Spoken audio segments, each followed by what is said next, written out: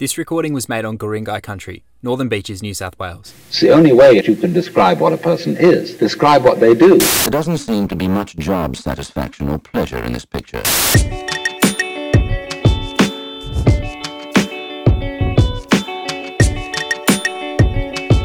Friends, we need to address something quick smart. Are you ready?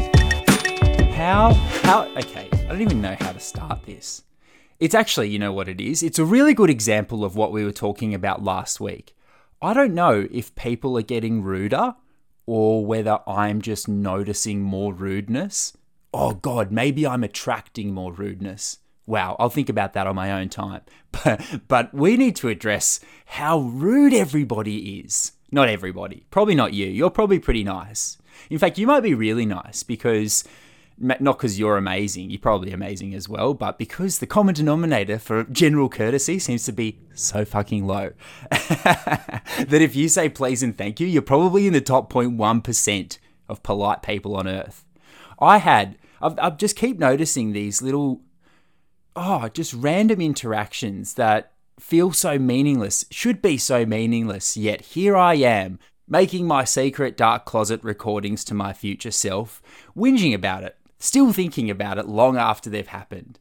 And I'm talking about walking down a staircase with my bike recently, realizing, there's a couple far my senior climbing the staircase from below. Halfway there's a little exit point where I'll be able to dash down to, jump out of their way, smile genially as they move past, carry on my merry way feeling good about life.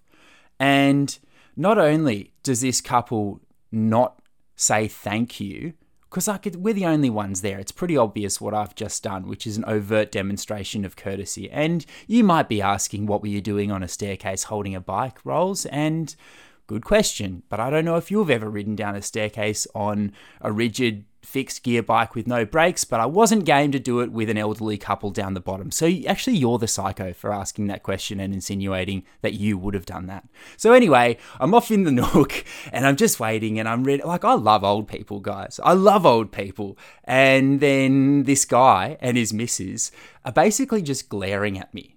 Just like I made eye contact with both of them. And not only was there not even a head nod or a shoulder shrug or just an eyebrow raise, something so minimal to acknowledge that, hey, I'm here too. The guy in his Speedos, I was in my Speedos at the time. Maybe that was why. I was right. Okay, I wasn't just in the middle of the city. God, it's amazing anyone listens to this when I paint a story so terribly. I was by the ocean pool about to do some laps and for some reason had gotten ready at the top of the staircase, and then because I guess I'm a paranoid motherfucker, decided to lock my bike up a bit closer to the pool. Such is my inflated sense of value for what is actually a piece of kind of shit.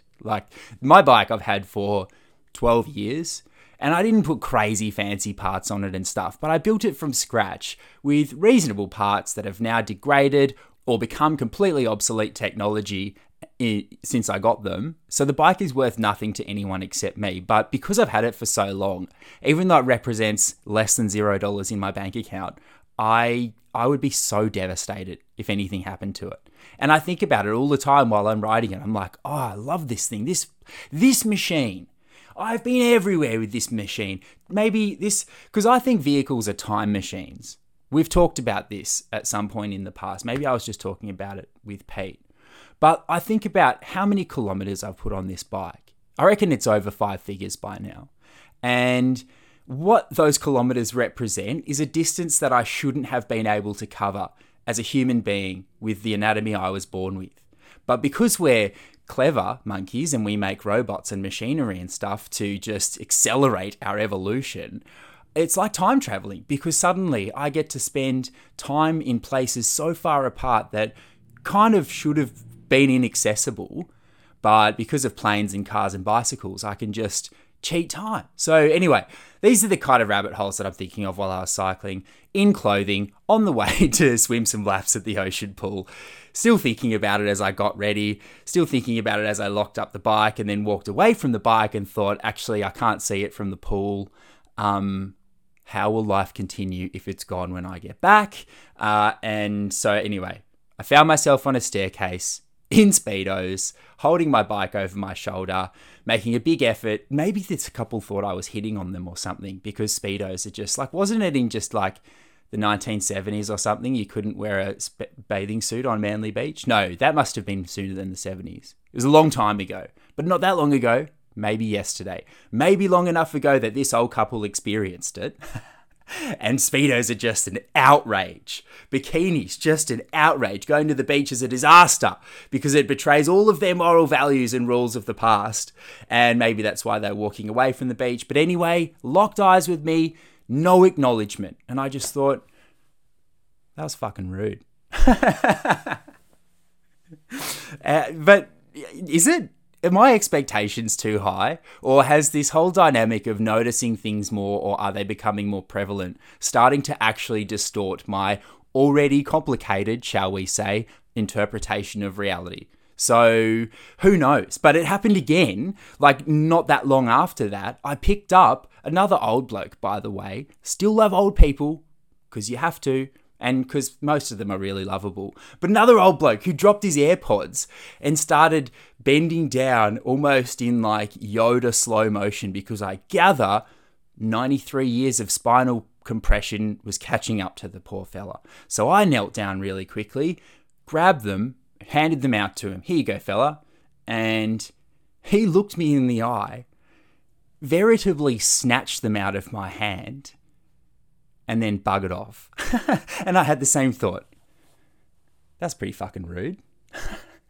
And so what does that leave me, guys? Should I keep trying? Or are these people just so deep in is it just being deep in their own existence? And can I really blame them for that?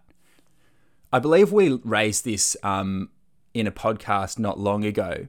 Similar sort of vibe as this one, dissecting the true meaning of the universe, being a accurate representation of the forefront of science and everything that Self-Talk podcast is about. And we raised the topic of, if you're not smiling at somebody, you're glaring at them, and you are.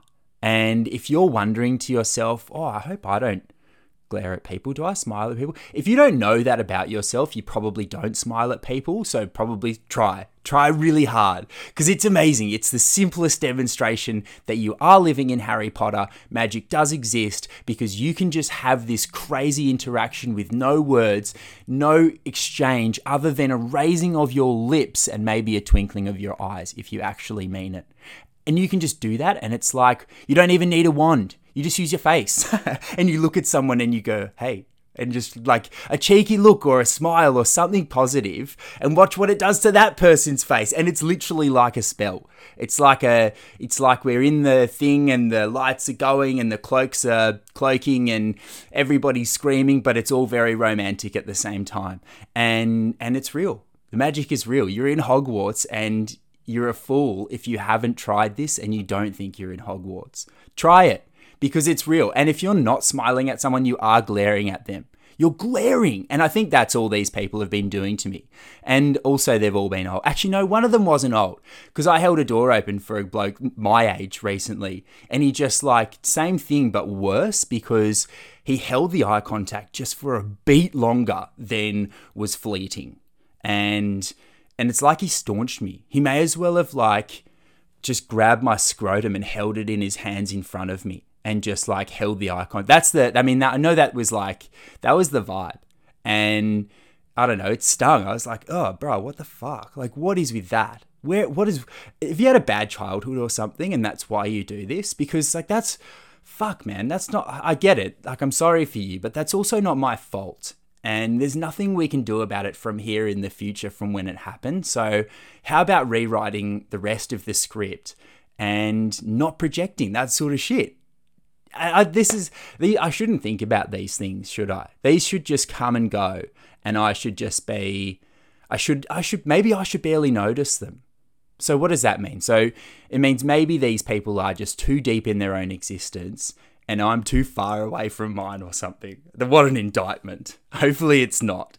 But I'm really glad that we got this urgent bulletin item out of the way in this evening's transmission, because that was an urgent piece of news to get across. And I guess the moral of it is, I'm going crazy. No, already crazy. I don't know if you did your homework and you looked up some Chef Ramsay, but guys, let me tell you, the soundboard, the soundboard, yes! The soundboard of Gordon Ramsay, aka the Soundboard, has grown. You cannot watch this man without learning something about climate change, if you're me, apparently, because that's how obsessed your brain is. But it's like this guy, he doesn't even care about administering it, but he's the most powerful motivational speaker in the world. But his real passion is food. Maybe not though. Maybe that's his whole game, is that he's risen to the top of the game in food to be able to live his true passion, which is screaming at people, and also just swearing like it's nobody's business. Like he doesn't have a grandma who would wince after hearing him say the word fuck, but he throws it around. It's so much more than a word. Like here, I made a supercut of maybe 2 minutes of a Gordon Ramsay episode, and here's how many times it comes up. Fuck me. Fuck me, do I need sunglasses? Fuck me. Well, fuck me. Holy fuck. Fuck me. I'm gonna get some fresh air. Fuck me. He's got so much contempt for people that don't care. And I've just been having a ball, pulling out little... Because I feel he is literally now my conservation coach. He's my climate change coach. Chef Gordon Ramsay is my climate change coach, which is why we have a soundboard, because everything that the man says can be attributed to our position on planet Earth right now. Like, listen to this grab from an episode where he's talking about some restaurant that's in the toilet, but pretend he's not. Pretend he's talking to you personally and me, because I'm standing right there next to you, and everyone else in your life / the world standing behind you, because he's talking to all of us, ready, about climate change. The situation's dire, and I don't think he's gripped reality in terms of how fucked he is. And he said, well, if it closes, it closes, but it's everybody else he's bringing down with him through his own fucking stubbornness. Isn't that it? Like, I don't know if you closed your eyes then or not and maybe swooned a little bit, but if you're like me, you did both of those things, because it is such verbal savagery in the description of how far the human being's head in the sand syndrome is right now about climate change. And it's not about the restaurant closing down. Oh, the restaurant is planet Earth. Hopefully you didn't need me to point that out for you this deep into the analogy. But that's it. That's it. You can't eat there anymore. I don't care how good their halloumi and mushroom burger was. I don't. I really don't.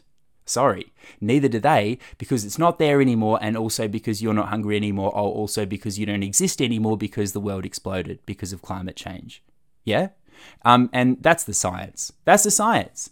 And I'm pretty sure explode is the verb that the IPCC recommends other scientists to use, such as myself, in describing this phenomenon.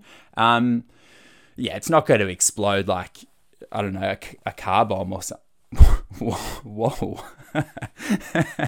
I was thinking about like James Bond then, guys, not the Middle East. But like car bomb is one of those words that now is just so black in the psyche that you can't say it without certain attributions. How horrible. But that's not how the world's going to explode. It's going to be bit by bit, like a rash just starting to cover the earth, and then eventually it just scales out because there's no water left or something, and that's it. That's got me all excited now. Is that what I've just done for you? Did I just make you excited with my positive outlook of what's moving forward? And also, how good is that grab? That's got me all excited now. You know why that's such a cool grab as well? Is because Gordon, as you will probably guess by now, represents the second half of what I'm about to say, which is that it's not fucking over yet. It's not finished. Yes, the restaurant is going down the toilet. Yes, the people in charge don't realise and are doing nothing but looking after themselves and forcing junior staffers to stroke their big fat egos. Big? Pfft, huge. But you know, there's other people in the restaurant. The chefs haven't given up. The wait staff haven't given up. Customers are still coming in the door. And that's why I was thinking about how kind of inflammatory it was for me to say last week that Gordon Ramsay does the work of Jesus Christ. But I've been thinking a lot about that too. And I really stand by that, because that's my interpretation of who Jesus Christ was, is the epitome of human perfection in terms of decision-making, empathy, not being a jerk, all the good stuff, right? And so you're Jesus when you make the right call.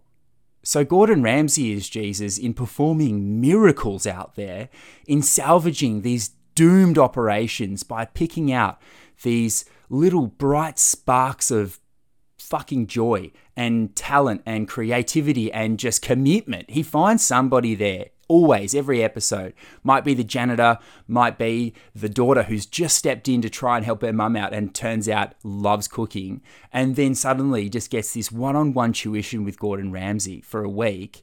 And then he just he activates people. That's what Jesus did, right? He performed miracles to activate people. And it's not all he doesn't just love screaming like I rudely said about Chef Ramsay. He does that because when it's positive, it's so good. Listen to this. It's him and one of these people who, it's not their fault, but they're doomed to suffer with the restaurant. And he's found this girl and he's fired her up and he's taught her how to cook a soup, and they go and try it.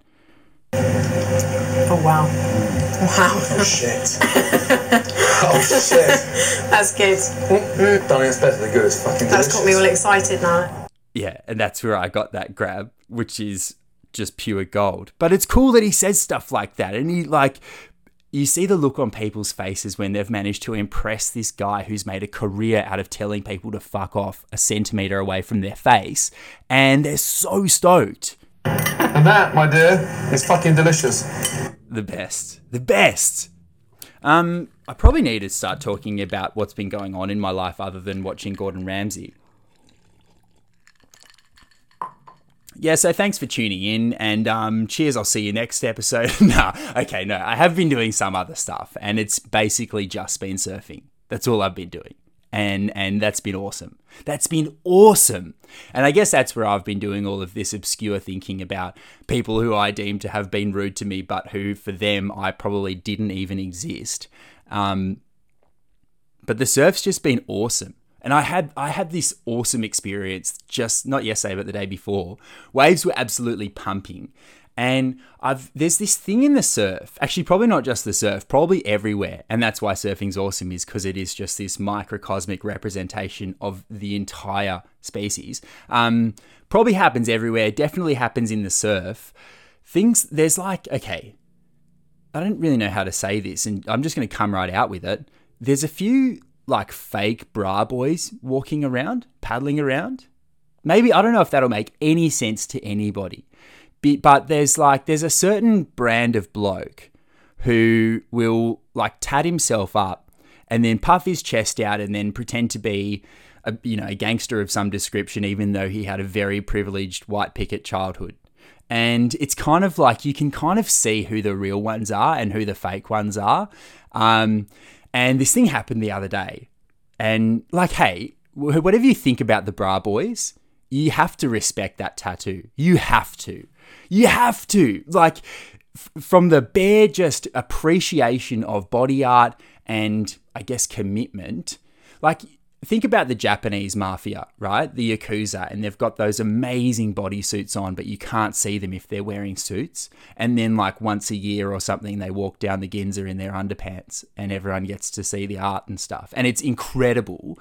And you think okay, well, I mean, no commentary on the ethics of the Japanese mafia's business protocols and what have you, but I respect the body art. I do. It's fucking sick. It's so sick. And same goes for the bra boys with that massive brotherhood tat that they all run. Because think about your own best friends, right? No matter what you think about the bra boys, I think about my own best friends. And even if we had a huge night on the tins and then at the end we're all loving each other, boys, we should all get a tat. And then I'd be ooh, okay. Hopefully I haven't obliterated too many brain cells to have a sensible conclusion for my lifestyle to this conversation that we're about to have. Okay, what do you think? What are you thinking? And if one of my mates suggested some little tough sticker on my ankle or something, I'm probably going to get in an Uber.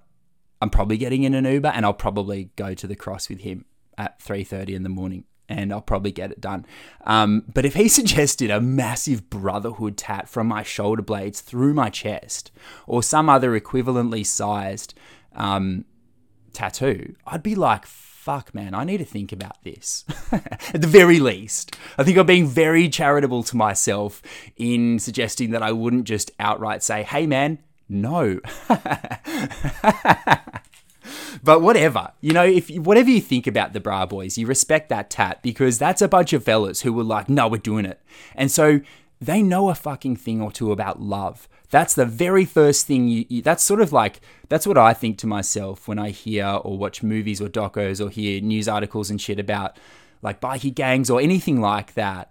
That all of the tats and all of the tribalism attached to it, I recognize that very first. I'm like, holy shit, here's a group of people who are committed, like they're ride or die. They're going to the very end with this other group of people. And they're so committed to the lifestyle and the other members around them that they'll go this distance to live their whole lives. And so straight away, I mean, it strikes me as non-standard human behavior. And I look at it I'm impressed by that. Before obviously then if there's crime and stuff happening, I don't do that much crime. I'm not that into it. So like it doesn't really resonate with me and stuff, but like definitely I respect the commitment to one another. So anyway, out in the surf the other day, it's absolutely pumping. And I got a wave, I'm paddling back out, and I spotted a bloke. Everyone's rubbered up, and I spotted a bloke in boardies covered in tats and being pretty loud and pretty, whatever. And I was like, oh, okay, here's some sort of, like that. If you don't surf, that's pretty, I'd say actually rare behavior, because most people in the surf, I guess especially if they're surfing alone, they're pretty quiet. And like when I'm on my own, I go out to surf to be on my own. So I'm not really, like when I run into people I know, I'm stoked and stuff to catch up. But I'm very happy to go surfing by myself and very happy to just sit in silence for like 3 hours. So it's pretty rare when you see someone making a lot of noise who, as we discussed last week, is not 10. Years old, that is. And so this bloke I noticed, and I was like, oh, here's someone making a bit of noise. I wonder if this is a fake bra boy, basically, because I felt like I'd seen so many of them in my local neighborhood recently. And I feel, I don't know, when there's like too nice of a fade or something, they've been to the barber and they care a little bit too much about their facial appearance. No, don't insult people, Rolly. Don't insult potential or imposter gangsters. This has nothing to do with anything. I was interested to know if this was a fake or a real bra boy. Sure enough, I noticed the tat when I was like, I guess 30 meters away, and I was like, damn, that's a real one. Fucking oath. And it just like straight away, I'm just like, dude, I want to know about this guy's life. I almost feel sometimes this impulse to just, this is the only thing standing between me and a straitjacket and a padded room, is the fact I don't execute on this impulse. But there's certain people who arrive into my existence, into my surroundings, that I just like, I want to walk up, I want to talk, I want to break through the barrier of us being strangers so that I can start finding shit out about how this person has lived their life. And I'm like, I think that's why I do a podcast that eventually has other people on it. Real nice. Because I really want to that's what makes me tick, is knowing what other people tick. What makes other people tick makes me tick. Presentate. And so anyways, but I didn't paddle up to this bloke in a busy lineup and just announce an interview at random. But anyway, I sat up and I was like waiting for a wave and everything, and suddenly he starts bellowing, and sure enough, this huge set wave comes in, and he just starts going, yep, and he's just paddling. And like, I'm so fine letting people that do that go. That's fine. You want it that badly? Have it. I will get off on watching you ride it and watching you be happy. Like it won't be as much stoke as riding it myself, but it's like, it's on the bus. So anyone who's like that invested, I'm like, get it. You go. Go for it. And then I realized the direction that he was paddling in was very beneficial to me, because he's suddenly paddling through like quite a busy lineup, cutting off a lot of people who were like inside him. So it was rightfully his wave to be paddling in this direction. But I was sat a little bit deeper in what I deemed to be actually a better place to take off on a rather fast, hollow looking wave. So I thought I'm actually going to take off behind because he's paddling so far away from where I can get it. And so sure, and I've got the privilege of him calling off everyone else who might drop in on me. So then he took off and I've taken off behind him, and we both just start racing and racing down the line. And then it kind of opened up and I got a few turns away behind him and he had no idea I was there. And it was this like, I got maybe 3 or 4 turns on a wave behind this like big fella who I was just so captivated by, and like, I had the tat, you know? And anyway, we got all the way to the end. He still didn't see me, both kicked out. And I just thought like, that is one of the coolest waves I've ever surfed, because it's the ultimate in efficiency. It's the ultimate in sustainability in a crowded lineup is sharing. And I'm so quick to forget that when I really, really feel selfishly about a good wave that I'm in position for. But it's always so good to share a wave. If both of you know it's happening, you can share a wave, and then I think it's so much better than surfing a normal wave, than surfing a wave by yourself. It's just both people have to know about it. That is literally the single time when problems happen in the surf, is when people either don't see somebody or do see somebody and decide to be a prick. But I guess the moral of this story, there's a couple. I guess the first obvious one is that I'm pretty much a bra boy now, and the second one is that perfect surf is this flawed philosophy that I've been thinking about. That I think a lot about shit that gets bandied about a lot as buzzwords or as accepted references to certain commonalities. And the thing like she'll be right, we've talked about that. How I think, well, I mean, like, that's an attitude that's kind of letting Australia down in terms of our climate change outlook and in terms of our desire to do better and to be better and to be on the right side of history, when in 30 years we're looking back about how enthusiastic people were to start contributing to a cleaner world and realize that Australia was still investing in fossil fuels and stuff. I think she'll be right has a lot to do with that, because we hear our pollies just kind of lie to us or say such spin-doctored comments like, we're going to meet our emissions reductions targets in a canter, and not include the fact that that is entirely contingent upon a credit that we have, I think from the Kyoto Protocol or something. There's basically some backwards accounting to being able to say that statement. And it's like clean coal or natural gas. That's another really good one we've talked about. Like, everything's natural or nothing's natural, but it suggests that gas is an environmentally friendly energy source. And I've been thinking about perfect surf and the idea of those two words being this thing that as surfers we're just obsessed with finding. And it's kind of like a representation of, I guess, human spirituality at large, in that we're living here on the planet hoping that we do a good enough job to get to heaven when we get buried in it, I guess. And it's like surfers just constantly running around whinging about conditions, and I'm referring to myself here, by the way, for being so guilty of this, but trying to get better at it. But we whinge about conditions. We have this definition of perfect surf as only when the surf is X size and shape and the wind is offshore in direction, there is a perfect swell angle and period for whatever break, I'm on the dream board. Like, there's so many variables, and we forget that surfing is perfect. By definition, surfing, like any surf, is perfect surf. That's literally this sort of mantra thing that's become embedded in my regular prayers when I paddle out every surf. And I just think, like, every surf is perfect, because if I'm surfing, I'm surfing. Oh my God. That means life is so sorted out for me that I don't have to worry about where I'm going to get some food. I don't have to worry about whether I'm earning enough money to buy the food. Like, I've got this window carved out in my schedule to do nothing except play. Be so fucking zen that any opportunity to do that, is perfect. It's perfect surf. And so, like, this, I was thinking about this in this surf session with my best bra boyfriend, who doesn't know I exist. But that was pretty perfect surf that day. It was 3 to 4 foot. The wind was offshore. The crowd wasn't too bad considering the time of day. Tide was good. Banks were good. Board choice was good. Everything was just like, I was absolutely having a ball and realizing, man, yes, this is perfect surf, but this could have been slop, which it was for about the 3 or 4 days previous. And holy shit, actually, how have I forgotten this until now? Oh my God. Okay. Fuck.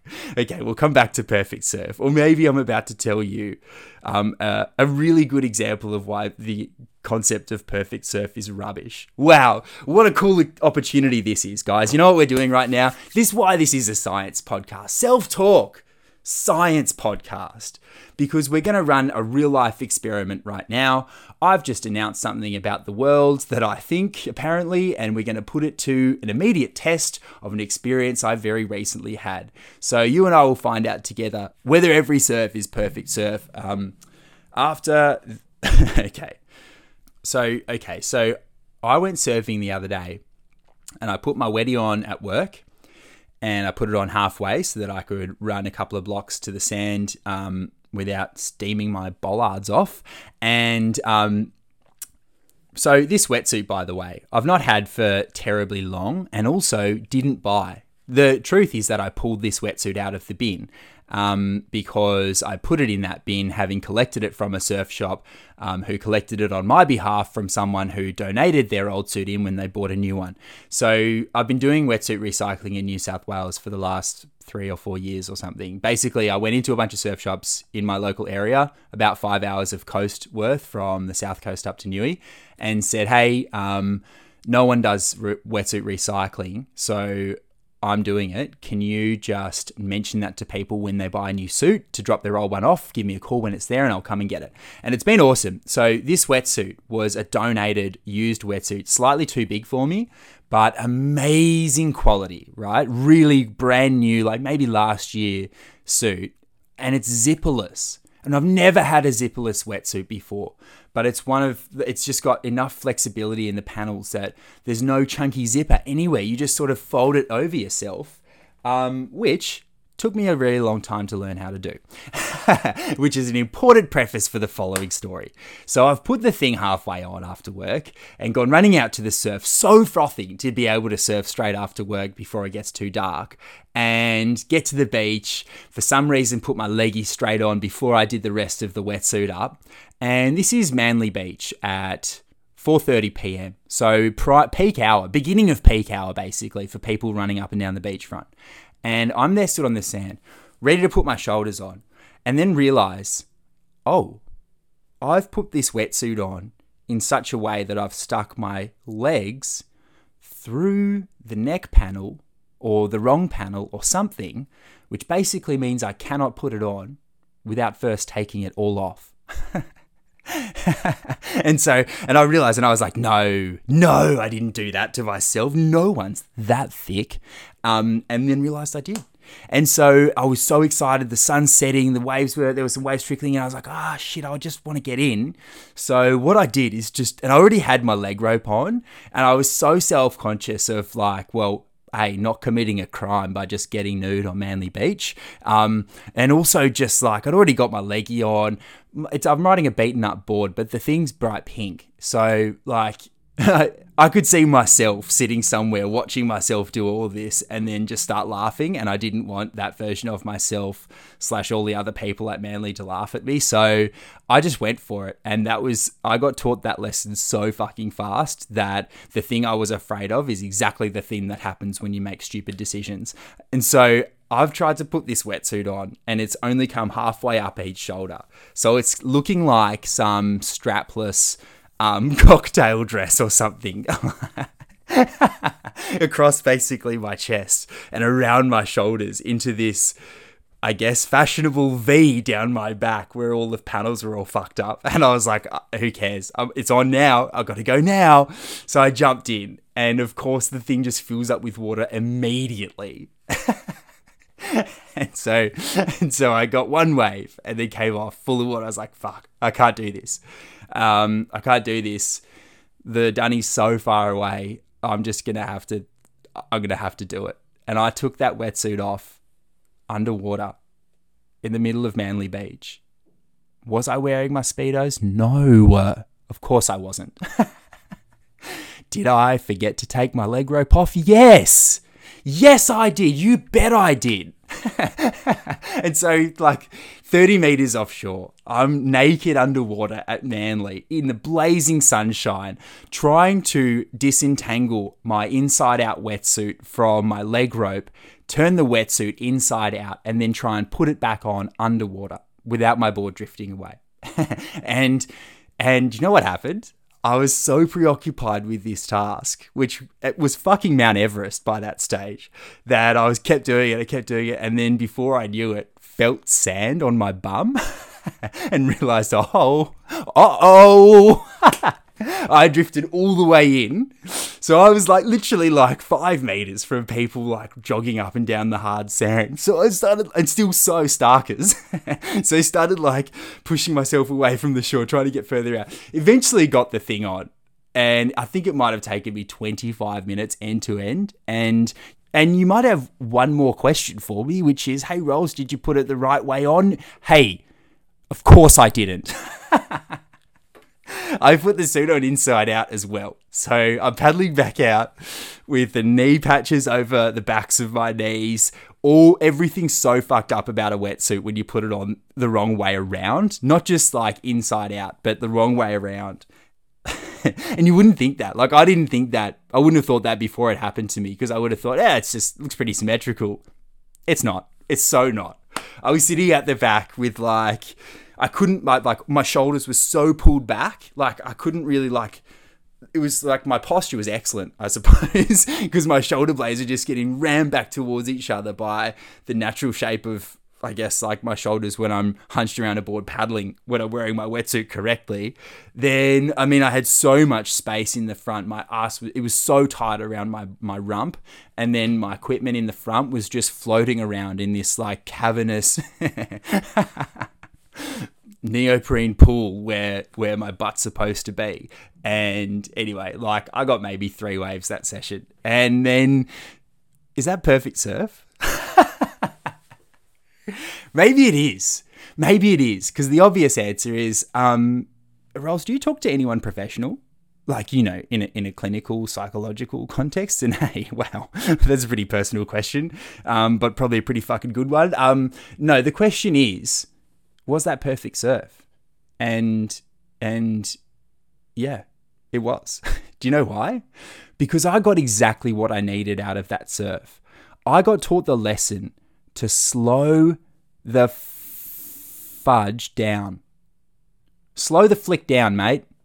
Because I think I move too fast sometimes because I get too excited about the surf.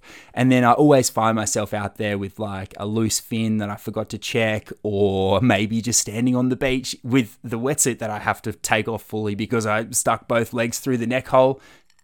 I think that was it. And I think that's why it's perfect surf, is because that was the lesson I needed. Like, dude, slow down sometimes. Relax. Like you're going surfing. There's nothing, it's not going anywhere. The beach is not going anywhere. It's coming closer to you, remember? Because there's more and more water in it every day. And I still rushed. And I just should have taken my time. I should have breathed.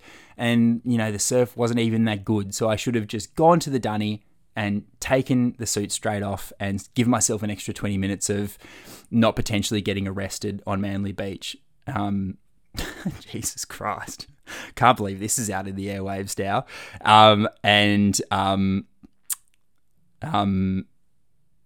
Do you think I did it again? Do you think that the next time I went surfing, I did that same thing again? Or do you think that, oh no, there's no fucking way anyone is that dumb not to be as meticulous as they possibly can trying to get the thing on, then get so deep in their own head of how it's supposed to work that they make the same terminal error again And hey, you'd be fucking wrong, dude, because I did do it again, okay? I did. That is now officially part of what is possible as a human being, okay? Add it to your Pokédex. This is what some of us do, because I did it again. Can you believe that? I got to the beach and I'd been so careful in putting the lower half on, thinking, okay, don't fuck this up, because like we cannot have a repeat. And got down there and then realized, and I was like, no, how am I this person? And you know why? It's because I didn't pay attention to the lesson from the last time. And yeah, I was meticulous, but I was also so excited because the surf was cooking this time. And I should have realized, like, hey, it doesn't matter what the surf's doing, breathe. I should have realized, and I didn't. And I guess like it's some consolation that I didn't repeat the nudity exercise and I went straight to the dunnies in the clubby and I soaked myself in the beautiful aroma of those places and I got naked there instead in a cubicle. And then I went surfing and it was fucking awesome. So that's been God, how good is surfing, hey? Like, this is why it's such an eternal preoccupation. If you're not doing it, you're thinking about it. When you're doing it, you're wondering how you could do it better or get more out of the experience. And therein lies this dilemma of perfect surf. Because if you're surfing right at that moment, life is perfect. Life is perfect. If you're surfing like I do somewhere with great civil liberties and you can do it whenever you want, bam! Perfect surf. And if maybe you're surfing even more than this, how about people who whinge about, and by people, me, definitely done this. How about people who whinge about going on a surf trip and apparently getting skunked? Going traveling somewhere, having the luxury of being a visitor from somewhere like this with civil liberties to somewhere that doesn't. I don't know, Mozambique or something, or the far-flung corners of Indonesia.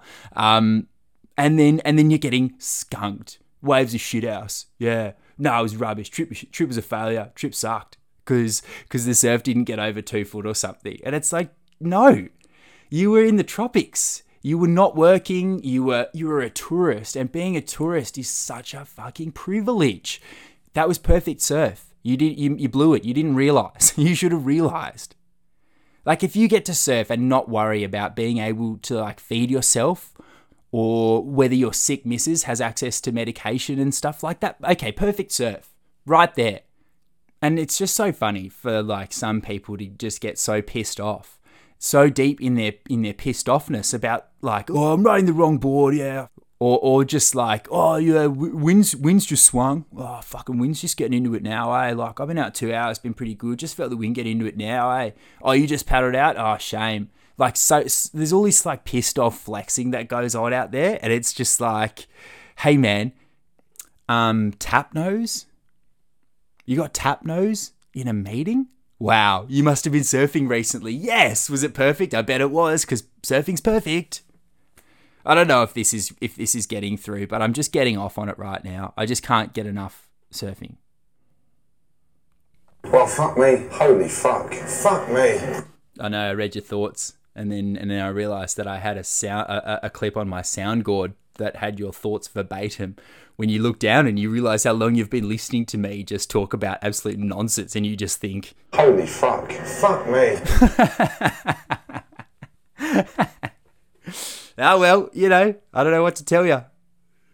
I guess just thanks. Thanks for listening. Amazing.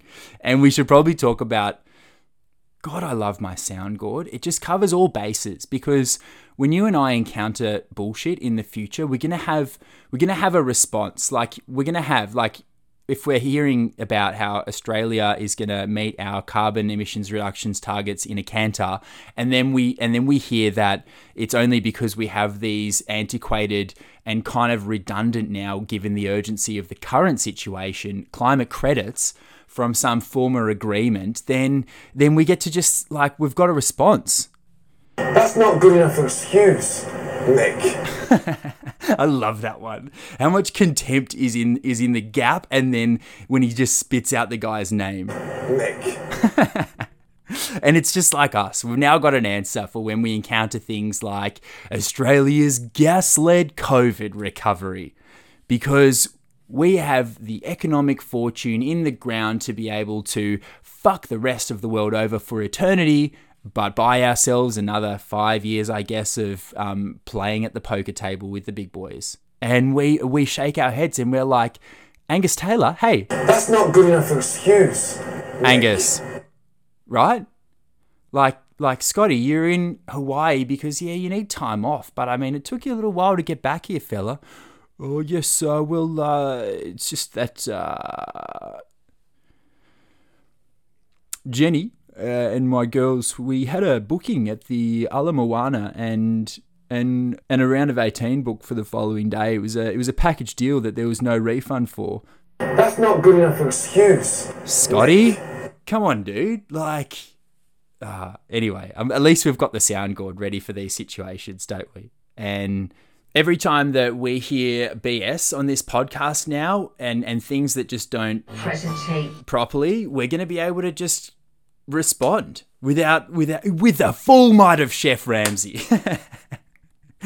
I love the people who are so far in denial, because that's us guys right now, with the way the world's going and our resistance to massive, genuine, significant behavioral changes. We are the fat Texan woman who's just like, there is just no pleasing him. Chef Ramsay, he just don't seem to like anything. He don't like the food. He don't like the decor. I just can't for the life of me understand why. It's like, hey,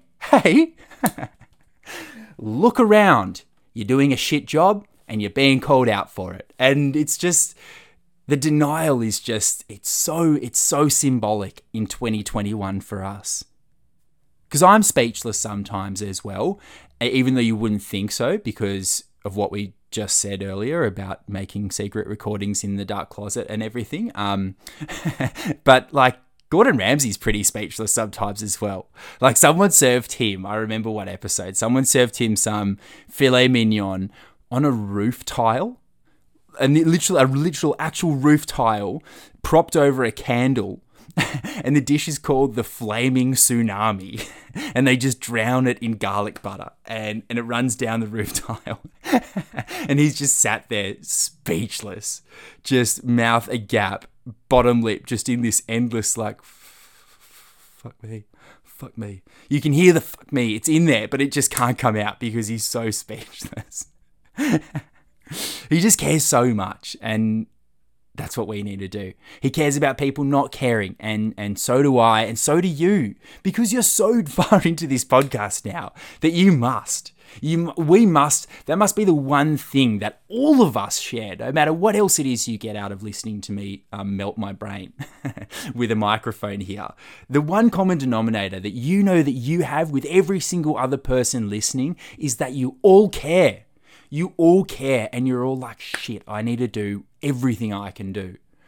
Because you're choosing to listen to this at the expense of literally infinite alternatives as far as what you could be filling your brain with right now. You've chosen to listen to me and Gordon, and it means that you hate that people don't care as well. So thank you for being someone who cares. Thank you for listening to this. Literally, I'm so full of gratitude for everything about it, even though like the grabs that resonate are like full blown just. Fuck me, do I need sunglasses? Fuck me. I love that one. Well, fuck me. Holy fuck. You can fully hear him about to gag in that one, eh? Fuck me. Well, fuck me. Holy fuck. Fuck me. Like, even though there's a lot of like fuck me's going on, you're listening to this because you're like me and you're just like, hey, oi, no way are we at like just constant fuck me level yet. There's still so much fun stuff going on. There's still so much opportunity to turn the ship around. And yeah, I'm listening to the UN's report about how much stuff we should have done yesterday, basically, because that seems to be all climate change news is about, is the mistakes of the past and I guess the present as well. But that doesn't mean it's over yet. We're playing the whistle here on Self-Talk. You and me, we're playing the fucking whistle. And we're just not afraid to enjoy every last second until, well, whatever happens, happens. I would be remiss this episode if I didn't acknowledge an extremely important news headline. I don't know if this was on the BBC or the ABC, or it was probably everywhere because it was a really big, really important one. And like you, I can't remember when we talked about news, but news is just this constant challenge for me. I don't know about you, but I'm just like, how much of this shit should I consume? Because there's no information like consumption guidelines about, well, there is information consumption guidelines out there. And I know that consuming negative information, even if it's current affairs, is harming my mental health. But I'm pretty keen to know what's going on around the world and not just plunge my melon shoulder depth into the sand. So it's just this balance of how much do I want to know? And it takes a lot for me to click a headline these days. Like I see some headlines and I can't. Like I saw a news headline the other day and I remember this as well, word for word. Sydney man jailed for samurai sword killing of rapper after home invasion. And I'm just like, cool, that's enough words about that for me. I don't need to know anymore. Because like it's kind of sick at that point in time to put that information in your head when it's going to be pretty irrelevant to you. The most important thing for me from a news article like that is, hey, that happened. It's a real thing. It made the news. A bloke died with a samurai sword in him, and he used to spit rhymes, and I'm sure there's some character-filled drama behind it, but the most important thing for me, who has nothing to do with it, is that it happened. That is now something I acknowledge is capable, a thing we're capable of doing. That is now exists across the human spectrum of existence. Cool, enough. Don't need to click it. And then every now and then you get like a really crazy important headline that you do need to click. And that was this one. And it's this. Byron Bay Netflix reality series about hot Instagrammers has locals embarrassed and angry.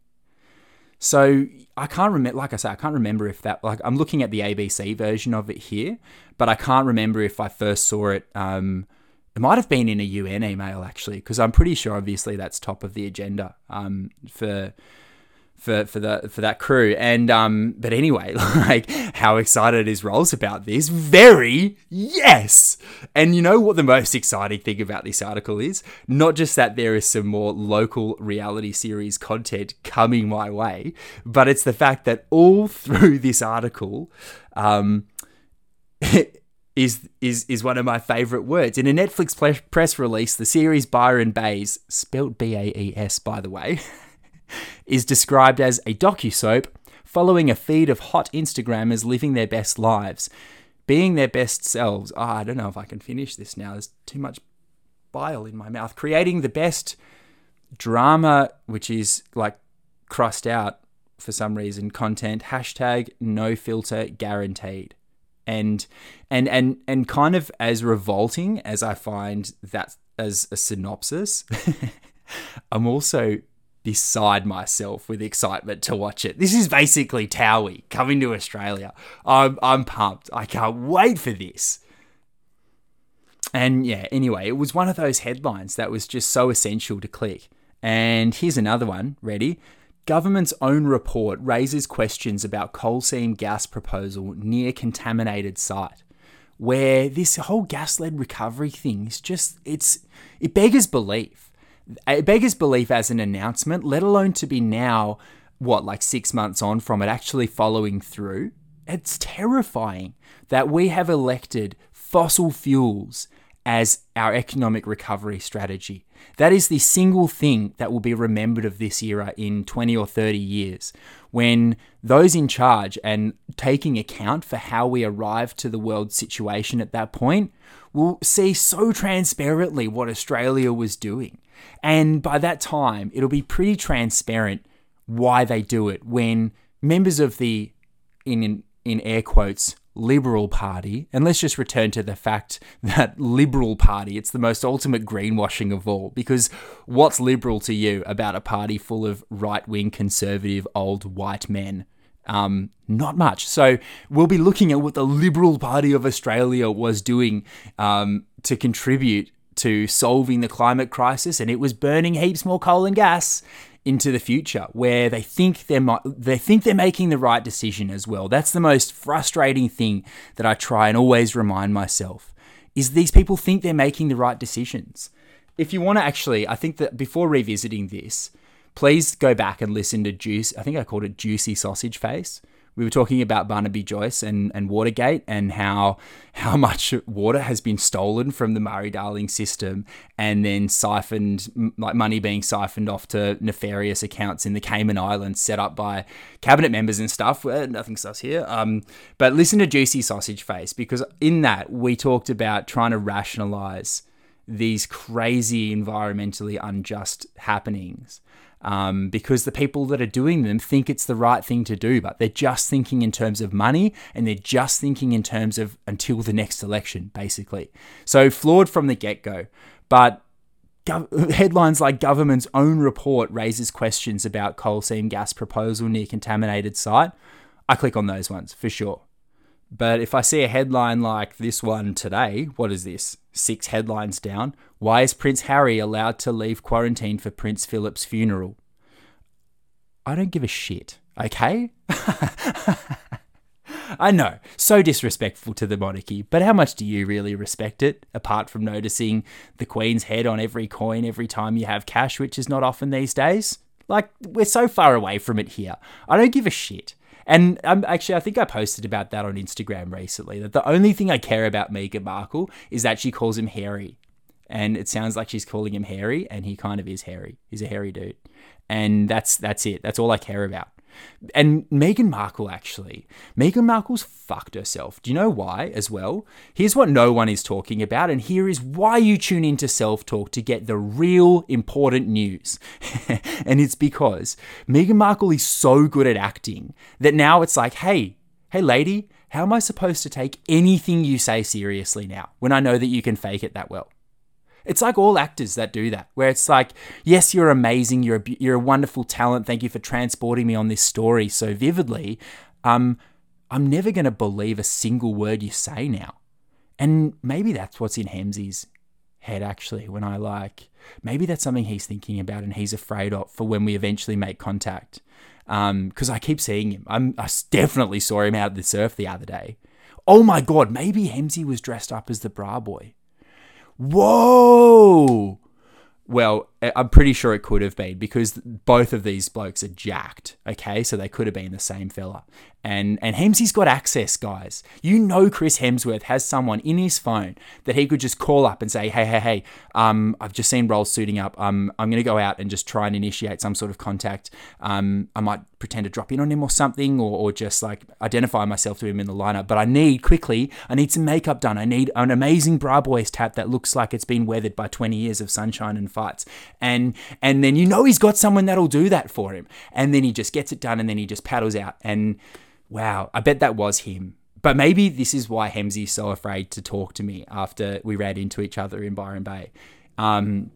Because maybe he realizes that I can see that, like, he's worried if I'll take him seriously because he's such a good actor. And that's something, Hemsy, if you're listening, bro, I'm sorry. I'm sorry it's taken me so long to actually consider this as a factor in our relationship. Because that's horrible for you, bro. I feel horrible for you that, like, that's this level of anxiety and depth of thought that you're going into about our eventual introduction, that I might not take you seriously because I've seen how good of an actor you are, and then I just wonder whether you're just acting at me when you're actually being genuine and stuff. And hey, I promise, dude, I've got a good read on people, okay? And we can talk about it face to face. We'll acknowledge it. We'll figure out a way for this not to hinder our friendship, because, dude, this shouldn't be in the way of you and I being best friends. So hopefully you are listening to this, and whenever we next cross paths will be the time that we actually go, okay, costumes off, cut, good take, everyone, take 5. And you and I can just be like, okay, bro. And we'll go from there, hopefully. But, you know, like I've said before, Hemsy, take as much time as you need. I'm always going to be here for you. Poor guy. Right? Like, people take you seriously when you're crying, don't they? They so do. Because most people can't fake cry and don't fake cry, because why would you if there's not 15 cameras on you? And whilst there's some sociopaths out there, I'm sure, the people who are like Matthew McConaughey, Tom Cruise is a really good example where it's like that guy's just so far off the deep end with how good he is at acting combined with how out there his religious philosophies are that now it's like, I'm so sorry, man, but you're going to have to work so hard for people to take you seriously now. So hard. And he does, doesn't he? Jumps out of helicopters, does all his own stunts at the age of 50, whatever. And he's a boss. He's an absolute boss. He's this tiny little boss. And I feel sorry for him too. Because wouldn't that suck? Wouldn't that suck to get to that level of fame or like renown where you can't walk down the street without someone coming up to you and saying something to you, and the first thing that comes into your head every time anyone says something to you is, what is this person maybe trying to get out of me? Is this real right now? And also knowing that they're going to have to be figuring that out about you too. Oh man, Meghan Markle, Hemsy, Cruisy, bah. I got your back, guys. This is what I'm here for. I'm here to make sure that all of us know what the go is as far as mental health. And you know what the go is? It's fucking diverse. And there'll always be something you haven't thought about. I guess that's today's lesson. I should probably get out of here. No, we had one more important thing to do before I go. This episode's feature of Dumb Shit. We need some sort of intro tune for that. Maybe we can just go to the Soundboard for an intro right now. Hey guys, guess what? It's time for this week's episode of Dumb Shit. That's got me all excited now. And this week, we are talking about soft plastics in the recycling bin. And I mean, this is some really dumb shit. This is some of the dumbest, most infuriating shit. You know when and you know why I say it? Because I reckon it might be less than 1 in 100 recycling bins that I open, including in my own apartment complex, mind you. Ours are pretty good actually. But like public recycling bins, I reckon it's less than 1 in 100 that I open up and don't see soft plastic in. And it's just like, what the fuck else can we do? The lid is bright yellow. There's another bin right there and another one right next to it. It's so easy to just not put stuff in there. It's slightly less easy to hold onto your soft plastics and dispose of them thoughtfully at the supermarket. But hey, that's very fucking easy as well. And I'm just so over it. And I don't know what to do about it, man. It sucks. It's the most deflating thing. And because you're just like, well, this is going in a truck with, how many other bins? 300? And they're all going in there, getting compacted into the one load that is now going to be contaminated. So why am I bothering? Why am I losing sleep over this? It sucks, man. It sucks so much.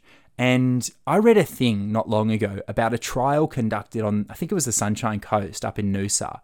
And this is going to blow your mind, as it has just blown mine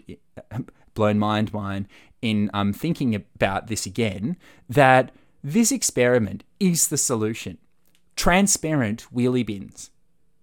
Think about it. See-through wheelie bins. I think they did this trial in some council. I think it might have been Noosa. And it had this very visible, measurable impact on how diligent people were with sorting their rubbish out properly because it was on display for their neighbours. And so why are we not doing that? Why are we not following through on that straight away? Instead, we make them black. What? Black or dark green? Why? When we could make them see-through and just that little thing would make us all a bit more accountable. And it seems like such an obvious solution because it's so disheartening. I remember actually, I'll tell you something crazy. I remember back in the day, I was pissed on my way home from a night out, and I was drinking a beer, and then I went to put it in the recycling bin of that I found outside this house, a very flash house, mind you, like big rendered concrete, stainless steel glass, like very modern, very sort of big. And anyway, I opened up that bin and sure enough found it so full of soft plastic. And yeah, there were other bins to choose from and stuff, but I was like just looking at this bin and then looking up at this house with 2 Audis, parked in the carport. and just going, well, fuck me. Holy fuck. Fuck me.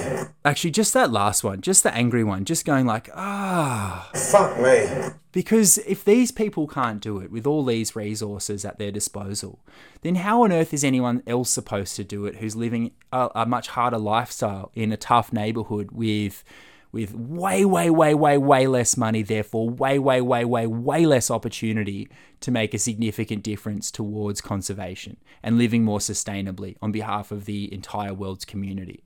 If these people aren't doing it, then what the fuck, you know? And then anyway, I wrote a blog article about it, and a mate of mine like chewed me out over it actually at a dinner table, which I was mortified about because I stood by the point. I was like, well, no, I thought that was really unacceptable. And he's like, where do you get off picking through people's bins and shit? And I was like, yeah, well, when you put it like that, yeah, fair point. Sounds pretty bad. I was pissed on a night out, thinking about climate change, finishing my beer. And hey, thinking about climate change at 1:30 a.m. Do you do that? Does anyone else do that? Because if you don't, then hopefully that's a mitigating factor for the way my Brian melts and what happened in this situation. But he really rinsed me about it, and I kind of felt bad about like, well, fuck, maybe that's true. Like I shouldn't have made a judgment, or I shouldn't have even like used their bin. But also, I don't know. It got to me, guys. It got to me. And just soft plastics in recycling bins is just such a basic symbol of our willingness to do stuff about climate change, to do stuff to make the world a better place. And it's so disheartening. So I think the transparent wheelie bin idea is a game changer. And I don't know why we haven't implemented it everywhere, not just train stations and plane stations and train ports. You know, like there's transparent bins there. They're for different reasons, but they're kind of for the same reason, which is so you can see what's in them.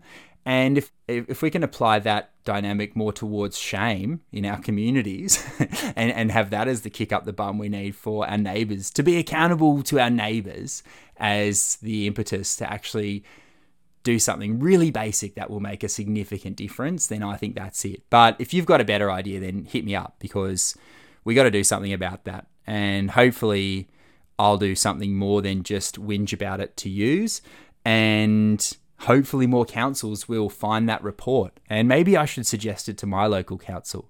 Okay, maybe I'll do that. Maybe I'll make a commitment to this. I'll make this commitment to you right now on this podcast, that I will write into my local council suggesting this, citing the study, and I will tell you what they say. And that'll be fun. I think I should go now. I think I am done. I think like we need to revisit what we started here, which is like, don't be rude. Hey, yeah? Don't be rude, man. Don't glare at people, smile at people, talk to them, say hello, compliment them. Like, it's such an easy thing to do. And I think when we're all feeling better, the world's going to start feeling better really quickly too. Like, that's really what I'm getting at here with self-talk. And you've probably picked that up by now, that yeah, it's about like therapy for roles and all that, and just getting all the shit out so that there's room for more next week. My Brian, that is. But this is also about me getting after this philosophy that our mental health is so directly interlinked with the physical health of our planet, with our environmental health. Like, mental is in the word environmental. And so I think when we're feeling happier, I think we're better people. And that includes being a better person to nature. And in fact, like, I go a step further and I make a podcast in a secret closet, you know? and I whinge every week about climate change, hoping that it'll rev other people up to, you know, have a whinge about it and do stuff about it themselves. And I pick up rubbish, and I convert fire trucks to run on waste vegetable oil, and all that shit is literally just because it makes my mental health better, guys. Seriously, it's not just because these are environmentally responsible things for me to do. It's because I have identified that they make me feel better. And the better I feel, the nicer I am, the more I do of it. And I'm guessing that if you've almost hit an hour, are we over an hour in this podcast right now? Wow, that's the first time this has happened. If you're here right now, this is very exciting, because you've got all the way here, which means that you're the same. You're fired up, and you're going to go out and do stuff to make the world a better place. You're going to go out, encourage your friend, be that annoying friend who everyone's annoyed with, but also can't really be annoyed with because the stuff you say is valid. Like, if you see a friend of yours using a single-use coffee cup, just be like, hey, I got you a cup. And it'll be kind of annoying for them because they'll be like, and then I had to carry it around all day, and then I had to wash it out, and then I didn't wash it out, and then you gave me shit for it, and blah, blah, blah. But like, okay, you got to be willing to be that person, don't you? You so do. There's no time to be anybody else. And if you're mates with people that whinge like that, they need you. They need you to be that person. So you don't need me to tell you that. You already are that person. So thanks for being you. What a cool sentiment to finish this podcast on. Thanks for being you. Thank you for hitting play. And I'll talk to yous again in a bit. Cool and nice. See ya.